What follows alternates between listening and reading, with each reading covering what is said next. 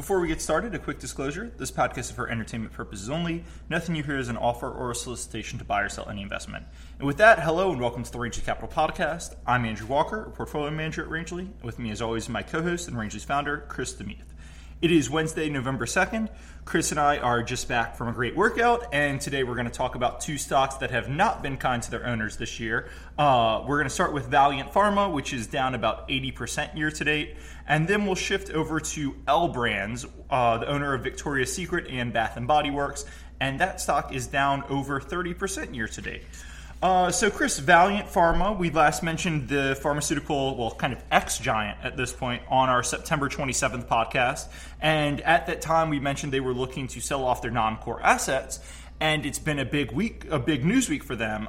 First, on Monday, shares were down 12% on the news that their former CEO and CFO were the subjects of a criminal probe related to their relationship with the specialty pharmacy Philidor, which was Valeant controlled, and it was a whole mess, kind of beyond what we can talk about on the podcast right now.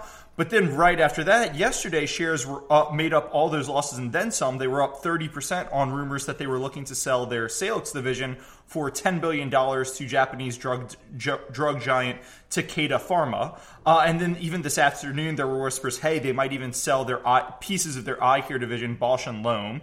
And the end result is shareholders are a lot more nervous. Shareholders have kind of been whipsawed back and forth. But the stock's actually flat over the past week. So lots of news, not much stock movement. What's your take on everything that's going on here? Not much net stock movement. Not much net stock movement, exactly. Yep. It was a big move on Monday. I would say that whenever there is a strong market reaction to a firm, one of the first questions I ask myself is the strong reaction an overreaction? The problem with Valeant, the problem with thinking about Valeant on the long side, and full disclosure, I'm short a bit of Valeant, is that it's hard to pick which part of the business wouldn't be affected by the legal issues, by the former management, by Philidor. It's hard to come in and pick the part, if there was a tumor that you could say is not affected. Yeah, but here's my thing with the shares dropping 12% on the ex-CEO. Like, if you were long the stock, how in the world could you not think that there were criminal investigations going on left and right with this company? Like, I was just doing some research on this, and if you go, you can look in mid-August, the Wall Street Journal had a story, and the title of the story is Valeant Under Criminal Investigation. So it's not like Valeant, the company, being under criminal investigation is new. And, if the ex-CEO and ex-CFO are under investigation, who cares? How is this a surprise? How is this going to move the stock by more than $1 billion worth of market value? Because it's not really a surprise, So that's the only thing I have on that. Yeah. In terms of mean reversion and what's priced in, when there's so much news, it's kind of hard to know which mean and kind of what level. But it does seem like this should have been more priced in than that. No, I think that's a very good point. And then the second bit of news is it okay to move to the... Yeah, let's go to Salix. I think that from a game theoretic perspective, that the Japanese buyer is in a fantastic situation. Yep. Whenever a company says, if I say, hey, Andrew, I'm having problems with liquidity, I might become insolvent, I have to sell stuff to you or I'm dead. I mean, it's just such a wonderful situation for you to be in terms of your price sensitivity to it. And such a terrible game theoretic bind for the seller. The only thing with the seller is if the asset is valuable enough, then people will overcome that, right? If there are 100 bidders for something and you're a desperate seller, then 100 bidders, as long as you don't need to sell within the next second, you should be able to get pretty much full price for it.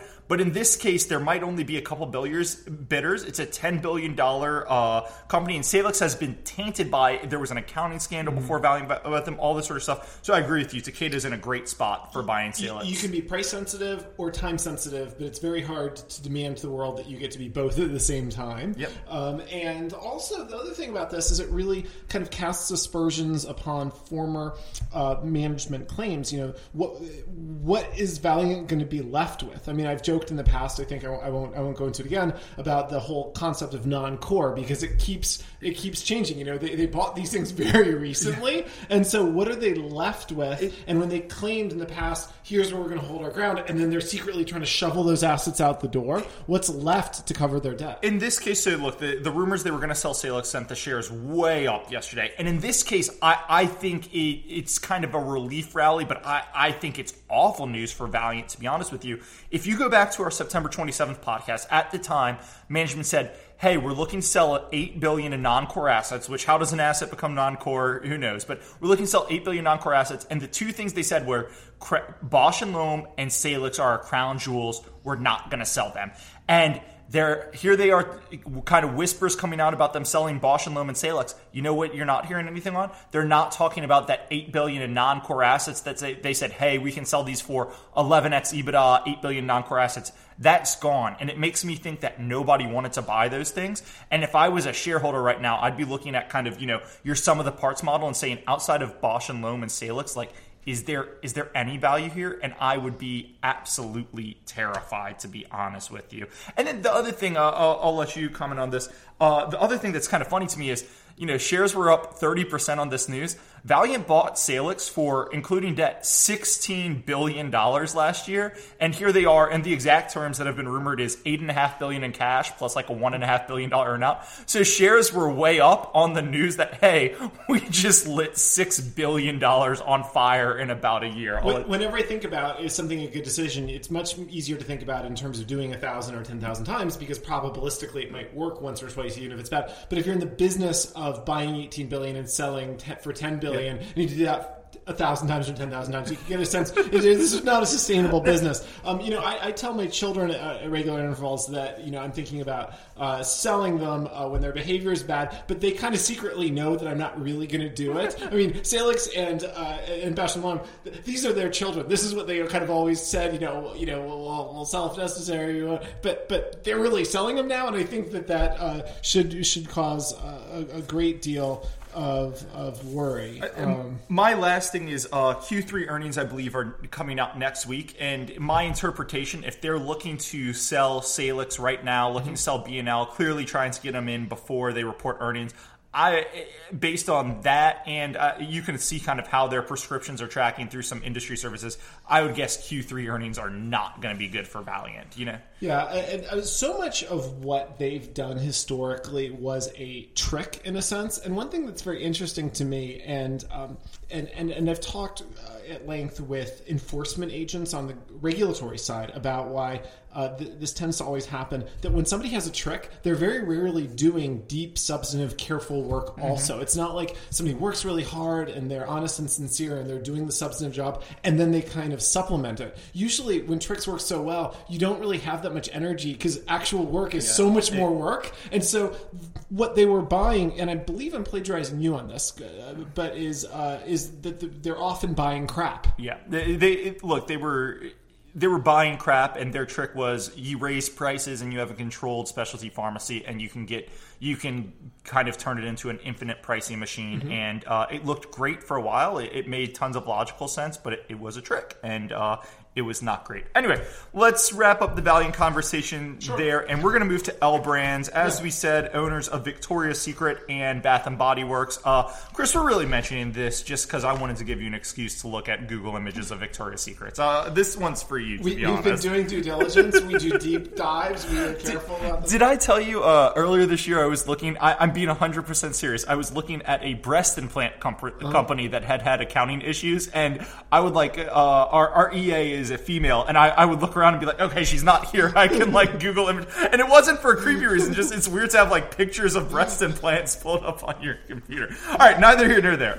Chris, so L Brand shares have been falling all this year as growth has slowed, including an 8% drop yesterday as the company pre-announced Q3 sales that were well below expectations. And I thought management, I kind of glanced through the transcript of the analyst day. I thought they were pretty refreshing. They said, look, Victoria's Secret is stale. We need to refocus refocus in order to bring customers back. We've been doing things like selling Uggs in our Victoria's Secret store, and we're not going to do that anymore. We're going to sell only things that you can only get in a Victoria's Secret store. We've been doing too much discounting. We're going to stop all that. So I thought they were refreshing, but look, it's not a great it's not a great look for them. So they own Victoria's Secret, Bed Bath & Body Works, or Bath & Body Works. So what do you think of the company and what's going on with them? My version of hell looks a lot like an indoor mall. So the idea of going to any one of these places, actually buying women's underwear in a mall, and just kind of not and having to talk to another person about this in an enclosed space that you can't see the out of doors, or buying soap or anything else. Like if I need soap, I mean, it's just inconceivable. And then the combination of having indoor mall space for these awful stores or a print catalog. I mean, it's just not how I would spend however much money they're charging for their products to not have to go and not have to get their catalog and not have to do. And that's kind of hitting on one of my things here. Like Victoria's Secret, their whole thing is, if you look through the analyst day and if you look why investors were disappointed, they keep saying, look, we can grow our square footage, which is basically we're going to open some stores, by mid-single digits every year. And my whole thing when I look at this company is, malls are dying, right? We've talked about this before. All the department stores are closing. If malls are dying, how are they going to grow Victoria's Secret and Bath and Body Works by 5% per year in terms of square footage? Like, where are they going to open these new stores? Where is the demand? And then when I look at their business, like, you're selling high margin candles and bras. Why is this not better with an online subscription service? Like, I've done online men's underwear delivered to you. It's cheap. It's better than what you get in stores, and it's a lot of fun, and you can choose exactly what you want. How is Victoria's Secret going to survive in the online world? It just feels like this is a company that the trends are way against it, and they're still trying to grow, and it's not going to be great for them. It's the perfect business for online direct-to-consumer on all quality, the regularity, the information they can get the customers. I mean, but you look at these guys. Sears quit the catalog business in 1993. JCPenney quit the catalog business in 2011. So these guys are supposed to be on top of trends, and they're 23 years behind Sears. It's not a great indicator in terms of the ability to spot trends. But it turns out people want to look at catalogs of angels and well, they do, but what they really wanted to do in the 20th century was to look at this stuff without looking like a freak. But to quote, Michelle Obama said in the Democratic Convention, when they go low, we go high. But in the reality is today, when they go high, you go low, because online or on your Kindle or on in the modern world, there's no social propriety that's needed anymore. So all of these kind of soft pornographic catalogs really have no need. It's why Playboy has, I don't think they've actually gone bankrupt, but it's why Playboy doesn't do the magazine really anymore. But I'm just going to lob two things out there. Like, I went on Bath and Body Works website, and I've seen the stores. Like, they've got 100 different types. This is literally, they had 83 different types of 3-wick candles on there. Like, and they've got a store that I assume carries 83 different types of 3-wick candles. Like, how can you carry that much inventory in a store? It's just insane. And my other question is, L Brands, if I look at them, I say you've got a candle shop / fragrance shop and a bra company. Like, why are these two businesses together? Why isn't this a split up candidate at some point? So anyway, we'll leave it on that, because I do want to turn to the election. On the election, this is I saw an interesting story about the online betting site PaddyPower.com today. I believe it's an Irish betting site. And they said, hey, 91% of the bets that have come in the past 2 days have been placed on Donald Trump. But it's kind of interesting because PaddyPower.com in mid-October, they came out with this big announcement that said, Donald Trump's done. We're going to pay out any bets you've made on Hillary Clinton already. So they've already paid out winning Hillary Clinton bets, and they're getting all these bets on Donald Trump. Doesn't seem like a great business model. But Chris, speaking of betting, 538.com has Hillary Clinton at about 68%, Donald Trump at about 32%. Ignoring who you think will win and why, if I gave you those odds, who would you be betting on? Like, what do you think the market might be missing here? I would bet on Hillary Clinton. I think the market, as is its wont, is looking at recent and vivid news that Donald Trump had sex scandals, Hillary Clinton had compliance scandals. Sex is more fun than compliance. But now Hillary Clinton even has a sex element to it now that you have Anthony Weiner involved. So now people can start paying attention to that. But it is probably overstated. First of all, there are not that many undecided voters left. They tend to be, not to elicit hate mail from undecided voters who now have our email address, but some of these are fairly low information voters. I mean, what do you need to make a decision that you don't have yet? And so they're probably not paying too close attention. The polls show tightening but stabilizing, and I would say that at the very, very pointy peak of Donald Trump's best days, he's still a little behind in the popular vote, but that distance is accentuated by the Electoral College. He has a tough Electoral College road to hoe. Yeah, I guess my two things are, I think I'd agree with you on Hillary just because the early vote numbers, there's been so much early voting done already, and I think the early vote numbers have been pretty strong for Hillary in a lot of swing states. Like the things I've seen in North Carolina have her up high single digits, and North Carolina has a very high early voting percentage. So that's a swing state. It seems like it'd be tough for Trump to take that one. But on the Trump side, the one thing I've seen a lot of people saying is a lot of the independent or the undecided voters might be people who lean Republican and have just been like, am I really going to cast a vote for this guy? So maybe there is a little hope for him left outstanding there. I don't know. Let me also throw out with the demographics. I'm super interested in demographic statistics. It's somewhat unsettling, perhaps, that it's so dispositive, but it is. You can learn a lot looking, kind of drilling down within demographics on the partisan support. A lot of the theory for Donald Trump, and this was one that I never thought was that convincing, was the missing white 5 million. But if you have this missing white 5 million, it would be as if my business theory was there's a vein of gold 3 miles beneath Earth's crust. And then you said, oh, that's an interesting set of words you're saying. Thank you for the word salad. Do you have the tools, the wherewithal to go get it? What? I have to go get it now? I'm just going to keep telling you that this exists and it's going to magically rise to the surface. Well, if they're missing for some reason. And so if you said, if this was Obama who had a brilliant get out the vote campaign, who was just a fantastic campaigner and it was very data driven, he said, there are these people I need to come out to vote if I'm going to win. And then he got them to vote. He did the things that one would do. He hired the people to organize them. He asked them to vote. He found them. He bothered them until they did the thing that he claimed. It was very coherent. It was very rational. He was thinking in this kind of linear transitive way, and 1 + 1 = 2. In this case, there's this kind of amorphous theory that I might have some quibbles with, not time to quibble now, but even if you just accepted the theory and stipulated that there are these 5 million missing white voters, Trump's doing nothing to actually go get them to the polls. There are two things that I find funny. I'm sure this joke has been made before, but I'm friends with a lot of people on Facebook, and it's funny that it's called the silent 5 million because I can assure you, anybody who's passionate about Donald Trump is not silent about it. But did you see the Business Week article that kind of went inside his Twitter campaign and all of his online stuff and everything? I sent it to you. You sent it to me. Okay, that's where I saw it. God, it was just insane. It's a lot sharper and a lot more strategic than I had kind of given credit for, how they thought about kind of capturing all of this.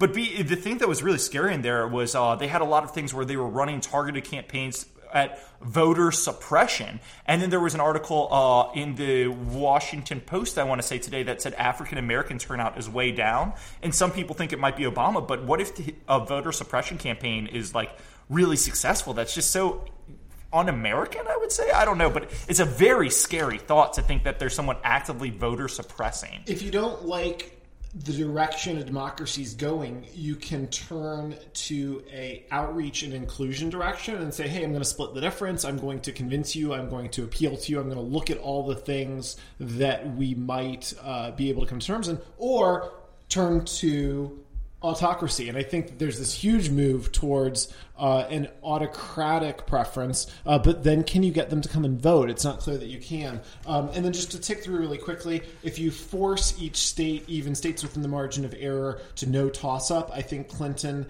is currently at about 273. Of course, she needs to get to 270. I think she can end up a lot closer to 370. If you look at the prediction markets, that translates to a prediction of about 278. I think that's about as good as it could get for Trump. I think that she might win with that small margin. I expect it will be more, but it's very hard to get her under 270. Yep. All right. We are way over time. All the time we have for today. Before we hit our disclosures, just a quick reminder: if you like this podcast, the best way to get more of them is to recommend us to a friend and get them to start listening. You know, the more listeners we have, the more likely we're to do the show. We keep seeing our listener numbers grow, and that really encourages us to keep doing these 2 or 3 times a week. So that's it. Disclosures, Chris, none for me. I think you mentioned that you're short a little bit of Valiant. Short a little bit of Valiant. Okay, great. So those are disclosures, and we will talk to you guys next week.